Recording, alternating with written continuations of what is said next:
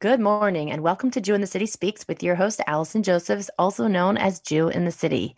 Happy Hanukkah to all our listeners out there. Hope you are enjoying the holiday and not having too many donuts or latkes, trying to manage both of those things this year and not overdo it. We are delighted to have a special Hanukkah edition this year. And what gave me this idea for today's guest is that thank God, I have two sisters and brothers-in-law, two sets in Israel, and they have 10 children, Kanai Nahar total. And we are at a stage right now where there are lots of bar and bat mitzvahs happening. And so this is now the third bar or bat mitzvah in the family in just over a year. And so we feel very blessed to be able to go in for these simchas and join them there. But it's also a long trip. And one of our friends mentioned recently that Europe is so close to Israel that, they just kind of pop over for these quick visits. And my husband and I were talking about once we're making this big trip anyway, maybe we should start using these extra trips to Israel as opportunities to show our kids a little bit of Europe for a few days on the way back. And we kind of brought it to the family, where should we spend our layover now? And we were, coming up with different cities, and we landed on Athens. And so I started to dabble a little bit into, because as a kosher traveler and an observant traveler, the first things you have to figure out when you travel somewhere is, what will I eat? And if I'm there for Shabbos, what will I be doing for Shabbos? So, Facebook is an incredible way to, just connect with people and find people all over the world. And we went to Panama, and I got connections posting on Facebook. I highly recommend it. If you start traveling somewhere, just put a post on Facebook to see who you know that knows someone somewhere, and Jewish geography usually kicks in. So I posted probably about 6 weeks ago, who do I know that has a connection to Athens? It turns out actually that my one of my son's best friend's aunts actually is living there right now. So that was kind of an interesting connection that we got. And then we got connected with Rabbi Negrin over in Athens. And we thought, as we're thinking about Hanukkah content, what do we want to talk about Hanukkah? It seems like, well, let's talk about we know what was happening in Greece, over 2,200 years ago around Hanukkah time, but, sort of what does Hanukkah look like in Greece, with the way that it ended, fortunately? Like, how does that look? What is Jewish life like in Greece nowadays? And so we are so excited to bring the Rabbi of Athens, Rabbi Gabriel Negrin, on as our guest this morning. Rabbi Negrin, thank you so much for joining us. Hello. Good morning. Chanukah Sameach. Thank you. Same to you. So I guess if you could, let us know a little bit about, you told me before the interview that you grew up in Greece. So, when you're kind of born in America and you've been here for a few generations, I always wonder how Jews got to different places in the world at different times. So how long has your family been in Greece? And, and tell me a little about your Jewish background growing up. So I'm coming from a Romaniot family. That means that we are the Greek Jews. Romaniot from the word Romnios, which means the Greek. Of course, the root is the Roman.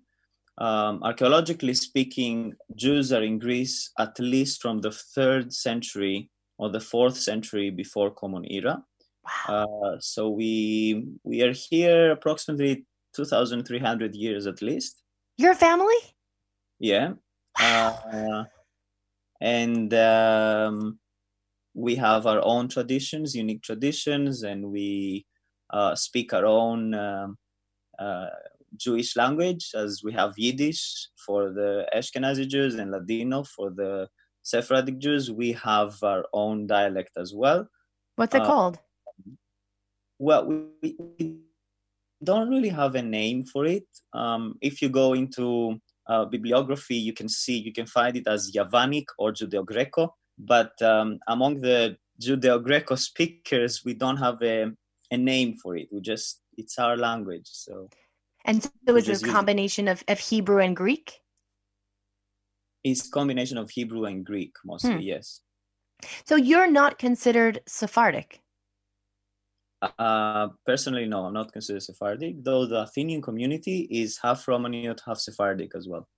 It's fascinating because I guess it just must be that the biggest communities get spoken about, and that's sort of what becomes known to the world, because growing up as a non-observant Jew, I sort of saw the Jewish community as Ashkenazi and Sephardic. And only recently, honestly, did I have a meal with a family that is Mizrahi, and they explained to me that they're actually not Sephardic either. It's sort of similar, but they never were in Spain, and they sort of had this different tradition. And so this is fascinating that. So when you say that the Greek Jews were there, for more than 2,000 years, meaning your family was there from before the Hanukkah story? It could be. It could be. We can trace our family background till the 11th century, though. So I can give you names back there. But what about before that, probably we are here as well. So can you give me a little bit of a sense, because this is really and so what's the Greek community called? Is there like a name that you go by? Your language doesn't have a name, but is there a name that we should refer to the Greek Jewish community by? The Romaniot? We are called the Romaniot community. Romaniot. Okay, fine. Romaniot. So what are, I guess, either highlights in Jewish history of the Greek Jewish community, the Romaniot? I'm just practicing saying it because it's a brand new word for me. And also any like traditions that you have that are maybe different from some of the other known traditions in the larger Jewish communities. Well, we are quite a unique Jewish community. There are a lot of stages in our history. So we have the ancient history, and then after the destruction of the temple, it was a wave of Jews coming towards Greece. That means that most of our traditions and minhagim, even the halachot, are based on the Jerusalem Talmud and not the Babylonian Talmud. And also we have a lot of traditions that they come directly from the temple. Maybe I should mention that every day we count also the years of the destruction of the temple in our morning prayer, as well as in Romaniot Ketubah, which is in Hebrew and not in Aramaic, as usually a Ketubah is. You can find not only the date of the wedding, but you can find also the counting of the destruction of the temple, the years of since the destruction. We have different liturgical music as well, which means that the Romaniot Jewish community developed itself mostly in the Byzantine Empire, during the Byzantine Empire. That means that we have a more Byzantine taste in our music, and also there are a lot of prayers into Greek as well. I know I've heard the Byzantine Empire, but what is that if your music is Byzantine? Like, is there a way to explain that to the person that doesn't really know like what that sounds like? Well, all the Jewish communities are influenced by the music of their environment. That's why if you go into an Ashkenazi synagogue, you can hear a little bit of operatic arias into the prayer. If you go to a Mizrahi synagogue, you can hear a little bit of Arabic makam. Okay. And now if you come to our synagogue, you can hear a little bit of church music. Okay. But the Greek Orthodox style, let's say. Got it. Okay, and how were the Greeks towards the Jews? I mean, I know obviously by the Hanukkah story, not so good. That was, a kind of a rough period. What was Greek Jewish interactions like over the last 2,000 years, from what you've studied? Well, as I was like 18, 19 years old when I first saw an Ashkenazi Jew in my life, I also learned about the conflict between Greece and Jews through Hanukkah when I was approximately 19 years old. You didn't know about Hanukkah before 19? Well, I knew about Hanukkah, but I knew about Hanukkah and Antiochus Epiphanes, or Antiochus the Great, or whatever, which he was in the Greek. So the Seleucids, at least as we learned history in the Greek school, they were Assyrians. They're Assyrians. They were not Greeks. So that's why the conflict was always between the Hellenistic Assyrian Empire of Antiochus and the Jews. So you're saying modern day Greeks, I'm saying they kind of look at that as that was not us. That was an ancient people that no longer exists, and we're not taking any ownership for the awful things they did. Is that kind of how it was framed growing up in Greece? No, not really. There is no, even in ancient times, um, Greeks were not related to Antiochus. They were seeing it as a barbarian, as a stranger, since he Oh, was got it. Assyrian. That's why Antiochus was called Epiphanes, because he was donating all over the Hellenistic Empire money to show himself. But the nickname that was given to him, playing with the word Epiphanes, the one who wants to show himself, was Epimanes, like we call in Hebrew a crazy person, a maniac, let's say. Huh. Epimanis in Greek. That means that even though Antiochus was, his empire was an Hellenistic empire, that doesn't mean it was Greek. And it wasn't here, geographically speaking, for sure, but it was down there into Syria. At the same level, Greeks, they don't find the Ptolemean Empire a Greek empire, but mostly an Egyptian Hellenistic empire. So no one claims any Greek identity, gives any Greek identity to Cleopatra, for example. So why to give to Antiochus? Interesting. So we never felt any conflict. Even in our prayer books, it doesn't say, when we add the prayer of Hanukkah, Ala Nisim, it doesn't say Malchut Yavan Resha, the cruel Greek empire, but it says the cruel empire, or sometimes, or most of the times, it says the cruel Syrian empire. Even in Mao's Tzu, the word was changed. Originally, it says Yavan at the last phrase, but which is Greece. But in our Sidurim, it says Asurim nigvetzu alai. So, but that was a production of being politically correct here in Greece. But historically speaking, Antiochus was not a Greek; was a Hellenistic Syrian king. The truth is that I've always actually been confused by that, because it's Seleucid and Assyrian and Hellenistic and Greek, and there's sort of a lot of ancient terms sort of all floating together, and a lot of that was never so clear to me. So this is really fascinating. We also have to say that sorry to disturb you, but we also have to say that Greeks were very selective of who was Greek and who was not. And don't forget that the one that they were not Greeks were called barbarians. So you understand that it was very, very difficult to get into the umbrella that is called a Greek person. Interesting. So now I know that the B'nai Menashe, the Jews that went to India, missed certain holidays because they left before they happened. Do you know if the Jewish Greeks had Hanukkah? Do you know if that to? Yeah, we did have Hanukkah, because always the Greek Jewish community was related, and it was in a very strong connection with Israel. Most of the Jews that came to Greece before the destruction of the temple, they came as communities in order to serve a purpose for Israel. For example, we had a Jewish community in Crete to send goats for the temple, or it was a Jewish community in Corfu, up to the north of Greece, in order to create high quality etrogim for Israel. On the same level, there were communities that they were in ancient centers, cultural and economic centers, like Olympia, the place where the Olympic Games started.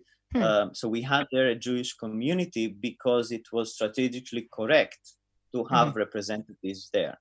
So they were always in contact with Israel.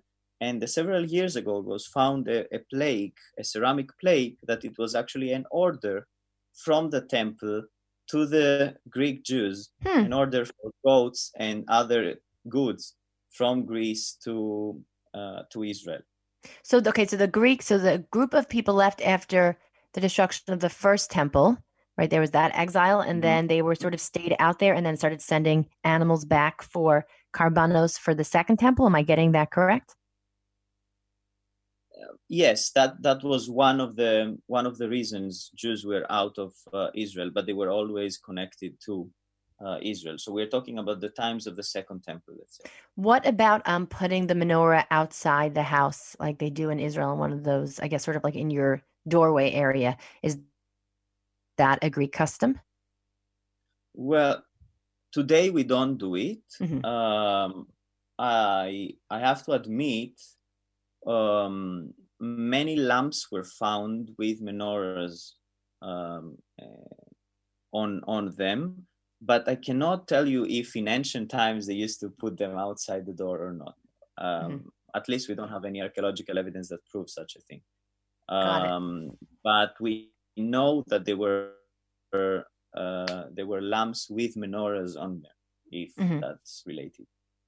What about Greek Jewish life in terms of yeshivas, in terms of, I guess, well, you mentioned, sending the karbanos back, but sort of in ancient times, were there any yeshivas, or sort of do you have any idea how kosher food was procured, or?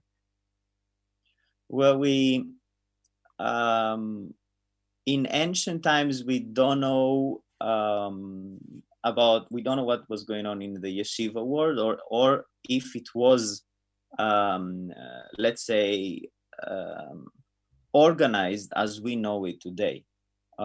We know for sure that there were scholars that were going back and forth from Israel to Greece, but I believe that the yeshiva world was preserved in a much different way, also in Israel, from what we know today, which is a more, if I'm not mistaken, Babylonian way. But still, we don't have any evidence of a formal yeshiva as we know it today, but we have scholars and rabbis and teachers that they teach here. Now, but kosher food is very interesting. We have also from the ancient times, but mostly from the Middle Age times, we have the strong opposition of the South French rabbis about the kosher wine of Greece, of Crete, particularly, because that was carried by Muslims. So it was a big debate, which was not a theological debate or an halachic debate, but actually it was an economic debate that was based on an halachic issue in order not to give the opportunity to sell kosher wine from another place and keep the monopoly of the French kosher wine. So the French rabbi said that this cannot be a kosher wine since it's carried by non-Jews. And the Greek rabbi said, no, but they believe in one God, so they can carry the wine. So it was a back and forth answer and question and answer with those rabbis about the kosher wine of Greece and other products as well. So we can see that there is a kosher production of goods in Greece from ancient times till today. What about Greek philosophers? Because you have someone like Rambam that was a fan of Aristotle, and then you have Jews that were in Greece around the time that Aristotle lived. I just Googled that because I don't have that off the top of my head. Is sort of Greek philosophy brought into any Jewish Greek works? Is that anything that is sort of, other than just studying Rambam, but were there any Greek Jewish scholars that brought in Greek philosophers? There we go.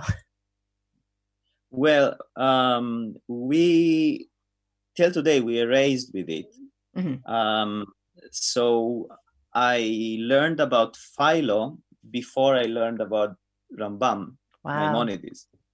So Philo was from Alexandria, but was we can say he is the representative of combining Greek philosophy with Jewish wisdom in a such high level that it was written for Philo that we don't know who is copying. Philo is copying Plato, or Plato is copying Philo, even though Philon of Alexandria was centuries after Plato, but he was in such a high level that was it was worth it to compare him with Plato himself. Yes, we did learn till today. We learn about Philo, and he is in a very high position in our understanding of Judaism.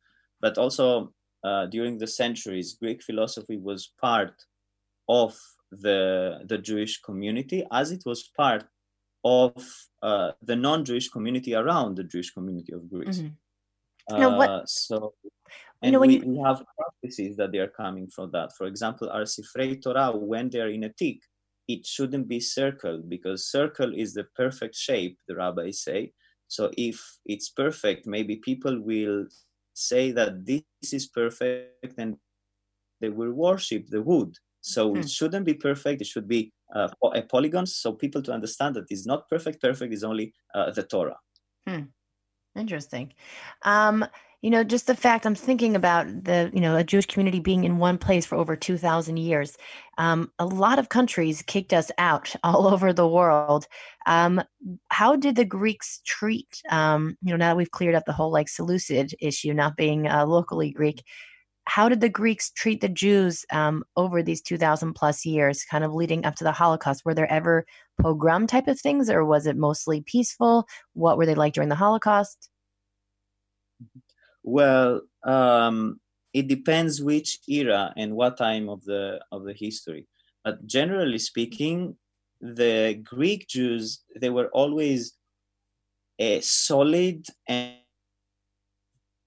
important part of the Greek society throughout history. That means that we never had pogroms in the level of Russia, for example.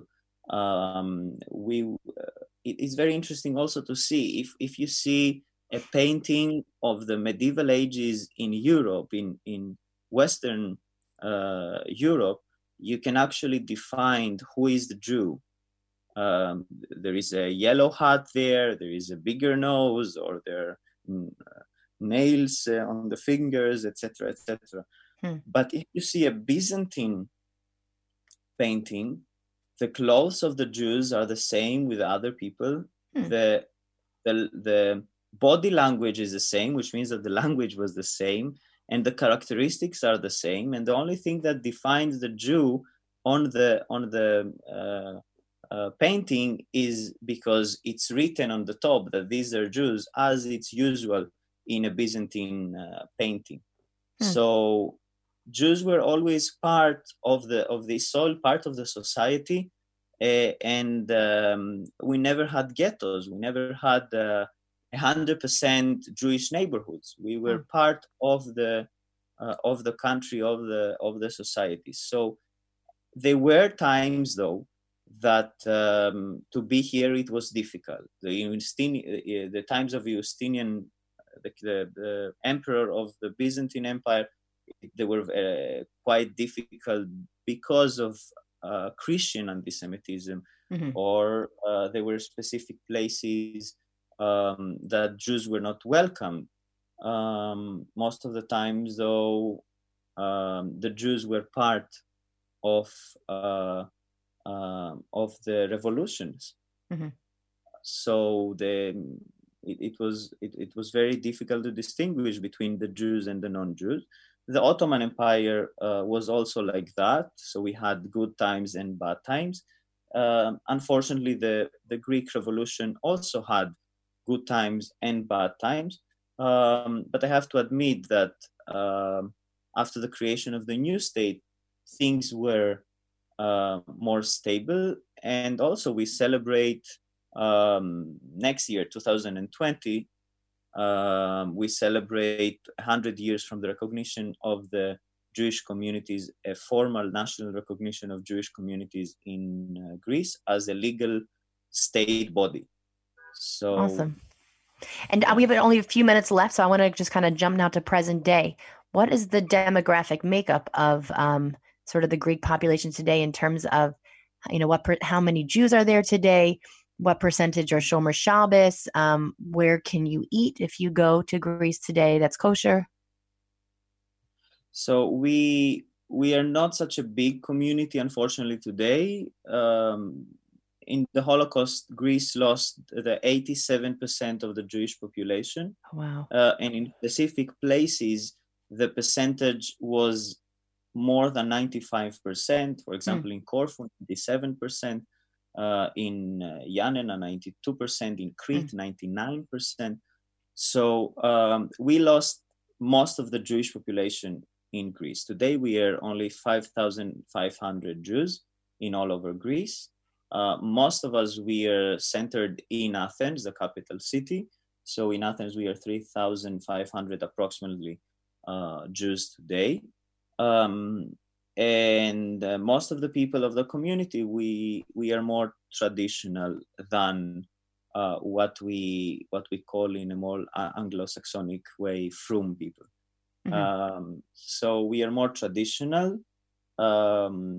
And that means that locally there is no such a big need of providing kosher food outside.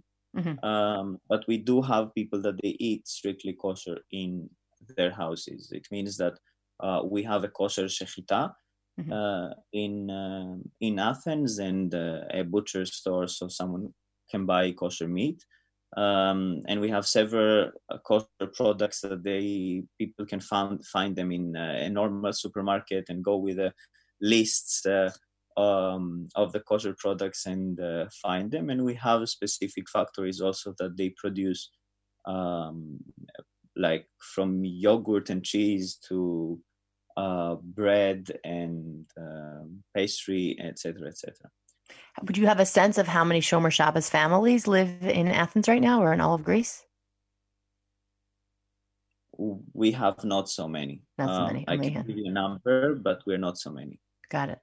Well, this is truly fascinating. And I'm almost 40 years old, and I really just sort of had in my mind the Ashkenazi Sephardic divide. So it's really tremendous to hear from people. This lineage for over 2,000 years of the community kind of having their own way, but these also common threads that bring all Jews together. It's really so fascinating to hear, and I'm sure our listeners are also so fascinating to hear your story. So we really appreciate your time, and we look forward to seeing Jewish Athens ourselves very soon. And thank you so much, and have a wonderful Hanukkah.